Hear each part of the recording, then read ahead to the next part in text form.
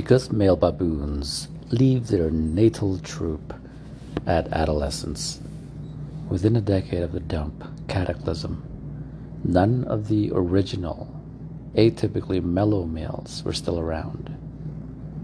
But as Sapolsky reports, the troop's unique culture was being adopted by new male joining the troop.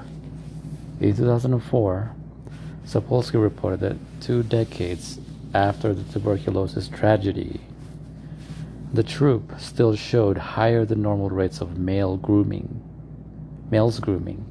and affiliating with females, an unusually relaxed dominance hierarchy, and physiological evidence of lower than normal anxiety levels among the normally stressed out, low-ranking males.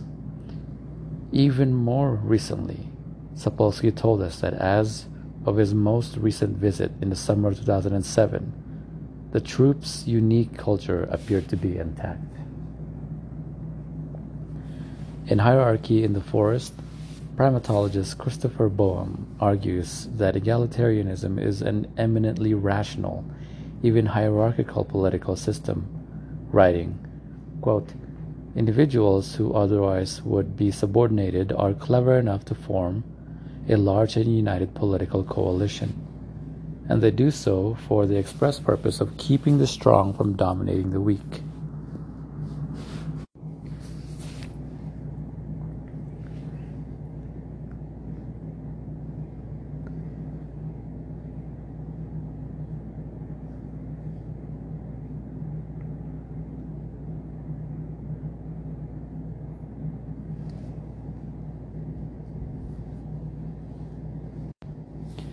In Hierarchy of the Forest, primatologist Christopher Boehm argues that egalitarianism is an eminently rational, even hierarchical political system, writing, "Individuals who otherwise would be subordinated are clever enough to form a large and united political coalition, and they do so for the express purpose of keeping the strong from dominating the weak."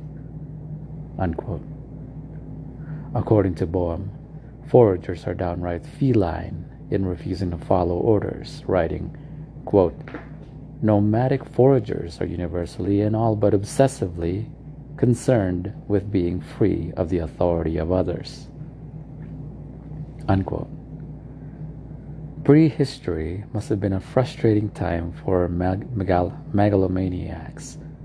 Quote, "An individual endowed with a passion for control," unquote, writes psychologist Eric Fromm, "would have been a social failure and without influence." Unquote. What if, thanks to the combined effects of very low population density, a highly omnivorous digestive system, our uniquely elevated social intelligence, institutionalized sharing of food, casually promiscuous sexuality leading to generalized childcare, and group defense. Human prehistory was in fact a time of relative peace and prosperity. If not a golden age, then at least a silver age, Bronze Age being taken.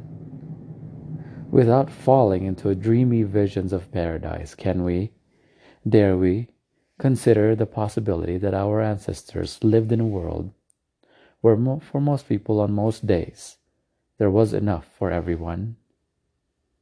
By now, everyone knows, quote, "There is no free lunch," unquote. But what would it mean if our species evolved in a world where every lunch was free? How would our appreciation of prehistory and consequently of ourselves change if we saw that our journey began in leisure and plenty, only veering into misery, scarcity, and ruthless competition 100 centuries ago? Difficult as it may be for some to accept, skeletal evidence clearly shows that our ancestors didn't experience widespread chronic scarcity until the advent of agriculture. Chronic food shortages and scarcity-based economies are artifacts of social systems that arose with farming. In his introduction to Limited Wants, Unlimited Means, Gowdy points to the central irony, quote, hunter-gatherers spent their abundant leisure time eating, drinking, playing, socializing. In short, doing the very things we associate with affluence. Unquote. Despite no solid evidence to support it, the public hears little to dispute this apocalyptic vision of prehistory. The sense of human nature intrinsic to Western economic theory is mistaken. The notion that humans are driven only by self-interest is, in Gowdy's words, quote, a microscopically small minority view among the tens of thousands of cultures that have existed since Homo sapiens emerged some 200,000 years ago. Unquote. For the vast majority of human generations that have ever lived, it would have been unthinkable to hoard food when those around you were hungry. The hunter-gatherer, writes Gowdy, represents uneconomic man. Remember even those wretched inhabitants of Tierra del Fuego condemned to, quote, the bottom of the scale of human beings, unquote, threw down their hoes and walked away from their gardens once the HMS Beagle sailed out of sight. They knew firsthand how civilized, quote-unquote, people lived, yet they had, quote, not the least wish to return to England, unquote. Why would they? They were happy and contented with plenty fruits, plenty fish, and plenty birdies.